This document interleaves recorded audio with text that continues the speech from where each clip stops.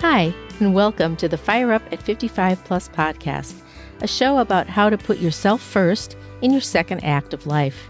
I'm certified life and weight loss coach Lori Adams, here to empower you to let go of guilt, take charge of your health, then find and fulfill your dreams. It's never too late, so let's get started. You're listening to episode number 34, Empower Your Space to Spark Reinvention. Where are you on your list? You know, that checklist running nonstop in the back of your mind. Or, since it's holiday season, the list that is now sprinting nonstop in the front of your mind. I and my guest experts have repeatedly shared the case for your self-care, not only for a happier life, but to elevate your self-image, as least as high as the importance you give to other people, by giving to them first, by putting them first, by often, people-pleasing. My heartfelt hope and message for you today, a little bit more conversationally, is to give you another way to advance your own priorities for yourself in times of seasonal stress, as well as, and this is the fun part, to get going on goal getting, because on our list is Goals for 2024. But before I explain, you know I love a good quote, so here's one especially chosen to launch this episode. Quote, "Women thrive in empowering environments that inspire them to dream big, take risks, and embark on transformative journeys of self-discovery." Unquote. That comes from Melinda Gates. You may first think of her as the former spouse of Microsoft founder Bill Gates. Take a deeper look, and you'll discover that Melinda Gates is a philanthropist, and she's the co-founder of the Bill and Melinda Gates Foundation, which is one of the world's largest charitable organizations. Their foundation focuses on improving global health, fighting poverty, promoting equality, and educational opportunities. Those are big dreams. Melinda Gates has been actively involved in many projects, but her particular emphasis is on empowering women and girls. She's invested in programs that provide access to healthcare, education, and economic opportunities for women working towards a more equitable and inclusive world. And yes, she has a big platform, but I want to emphasize again, she said in that quote, "Dream big, take risks, and embark on transformative journeys of self-discovery. You do that by thriving in empowering environments," she says. So the message is that to do big things, you are supported by an environment that empowers you. Mental self-care, managing your mind, we've talked about this so much, is supported by mindful actions like gratitude journaling, pivoting from negative thoughts, and even affirmations. And by surrounding yourself with your new identity peeps, the people who aspire to grow like you, the people who inspire you, the people you'd like to be like. So for your thoughts, we've discussed banishing overwhelm and overthinking by decluttering your mind. And we've also heard from our expert Becky Hyman about the value of physical decluttering for a supportive, calm environment. And from Janine Durso, who we listened to again last week, well, she talked a lot about identity. And if you want your identity to be new, not necessarily big, but realizing your potential, what you want most, you need an environment that supports your mind, like she says, as the beliefologist. But you also need an environment that segues from the physical into your mind. Okay, that's maybe not the best way to describe it. But the next logical conclusion is that your physical environment, when combined with actions that align with your potential, the identity you want, is going to give you all of it. I listen a lot to Dr. Benjamin Hardy. I've mentioned him before. He talks about 10xing your life. We have life coaches who often talk about massive action, and sometimes it can be confusing. They'll also say things like slow down to focus and get started. But what Dr. Hardy said recently that really inspired me was talking about getting set up, having some permission to design your environment, the one you want, to surround you physically, to embolden you mentally. Okay, so like Becky says, you can have a calm environment that starts to energize you. And so often, you'll hear coaches say, "Start ugly, just get going, don't worry about it." But really, to be intentional for me, I also need to take some of the idea that I'm going to slow down and create the environment I want to support me. That doesn't mean procrastinating by planning and thinking about your environment and moving furniture around. What it means is to have something, some place for yourself to work or to be, or even to be outdoors in your special place, to find the physical, empowering environment that supports everything that you aspire to. And during a holiday season like this, oh my gosh, maybe that is just finding some time on your own. We talk a lot about deeper self-care. Well, maybe during the holiday season, it's just getting a way to get your nails done. The more superficial stuff.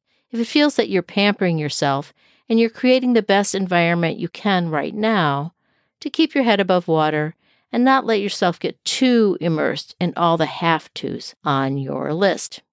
But by creating an environment that will empower you as you start to go for those goals, maybe really big goals, like I want in 2024, that massive action, you really need to think about getting it going the way you want. For instance, I talk a lot about calendaring and planning and journaling. Those are things that you can do. You can have your journal in front of you in the morning when you come to your desk, or when you sit in your chair for some coffee. You can have a morning routine. There are a lot of things that you can do. But I think it's great to have a plan that's intentional, that includes the environment.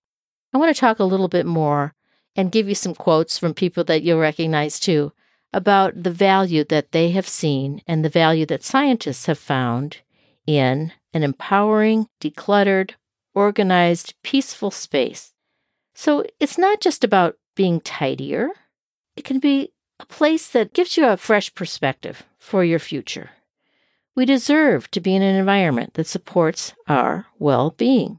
So, if you want to understand empowering your space and the impact of clutter, we can talk about how our living spaces, our workspaces, are placed to be empowered. If it's cluttered, it can lead to the stress, anxiety, and the feeling, like I said, of being overwhelmed. But a clutter-free, organized space can provide that sense of calm and allowing us to focus, to really focus on self-reflection, on our aspirations, on exploring through those lists we've talked about, the bucket lists, and the lists of things you really desire for your second act. That doesn't mean you have to get rid of everything. Find what means the most to you. As Becky has said, if there's something really sentimental, or there's something that's meaningful, like a pencil cup that your child made for you in first grade, put it on your desk right in front of you. Also, be willing to enlist help. That was a big stumbling block for me for a long time. I thought I needed to do it all, that was perfection. Well, that was the kind of perfection that didn't lead to anything successful. It was too overwhelming and had too many rules.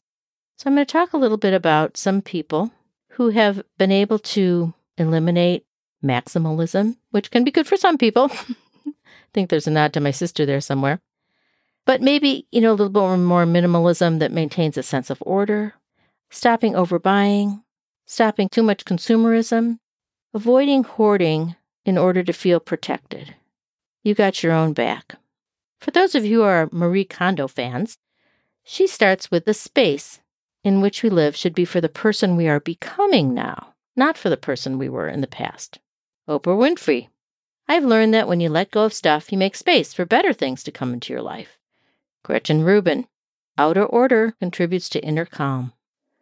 These are all thoughts about empowerment more than the actual things, the clutter. They emphasize the transformative power in creating a more organized and fulfilling life. So Julia Roberts has been pretty open about her journey to declutter and simplify her life. She revealed that she embarked on a decluttering project as a way to clear her mind and create a more peaceful environment for her family. She did become a minimalist and found that her home became more of a sanctuary, again, empowering her, allowing her to focus on what truly matters. Ellen DeGeneres. She's known for her passion for interior design. By decluttering her living spaces and incorporating more thoughtful design, that is, designing her environment, she was able to create functional and aesthetically pleasing space. empowering space. I was thinking too about the fun HGTV shows that I like to watch. And recently, very recently, an interview I saw with the Property Brothers, Drew and Jonathan Scott. They've just ballooned and have tackled a lot of decluttering challenges. But they've also become advocates for more efficient, green methods and bringing costs down for those so that your environment of the future can also be more environmentally supportive. They're not all into the politics of climate change. They just want to grow with the future so we all can honor our surroundings. So, how do you do this? Begin with a plan. How do you plan? Way we always talk about. Make a list of everything that crosses your mind. Maybe you do this after the gift giving, and your only decluttering is worrying about cleaning up the gift wrap. And then choose what's really important to you. And include in your new identity, include in your visioning, the way you would like your environment to support you. Again, no matter where that is.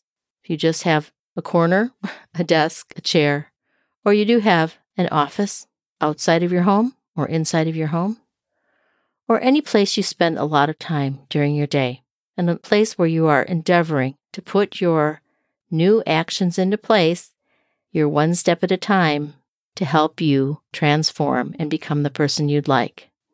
And then start with one, just one. Maybe you're ready for a new pillow, a new chair, a new bookshelf, taking a lot of your books to the library to donate for their sale. So decluttering, sprucing up, thinking about things like maybe a diffuser, maybe some playlists that are a little bit more meditative. Find a place you can meditate in. Whatever you need, whatever supports you. Maybe as you get more energized, that's more about getting a new gym membership or creating your own home gym. Doesn't have to be expensive. Finding some YouTube videos so you can exercise, get charged up every day. But make your environment physical and something you can feel like it's giving you a hug. It's surrounding you. I hope that's clear. The idea is that your environment physically leads to mental wellness, health, focus, and self-care. This is all self-care. Because with self-care, you can get the life you want. You can learn to put yourself first again without putting those who you love last. To coach with me one-on-one to reclaim your time, reap the benefits of self-care, the environment that you desire, or to focus on weight loss results at midlife, please just send an email to me at hello@loriadamscoaching.com so we can schedule an easy conversation about what you really want. And to keep the transformational information coming each week, please follow Fire Up at 55 Plus wherever you download your podcasts. And if on Apple, please share a review and a star-worthy rating. It'll be much appreciated. Hey, thanks for listening. To contact me directly, please reach out via email to hello@loriadamscoaching.com. And I invite you to take a look at my flaming hot webpage, fireup@55plus.com. That's fireup, the word at, 55plus.com. And until next week, make the most of your sizzling second act.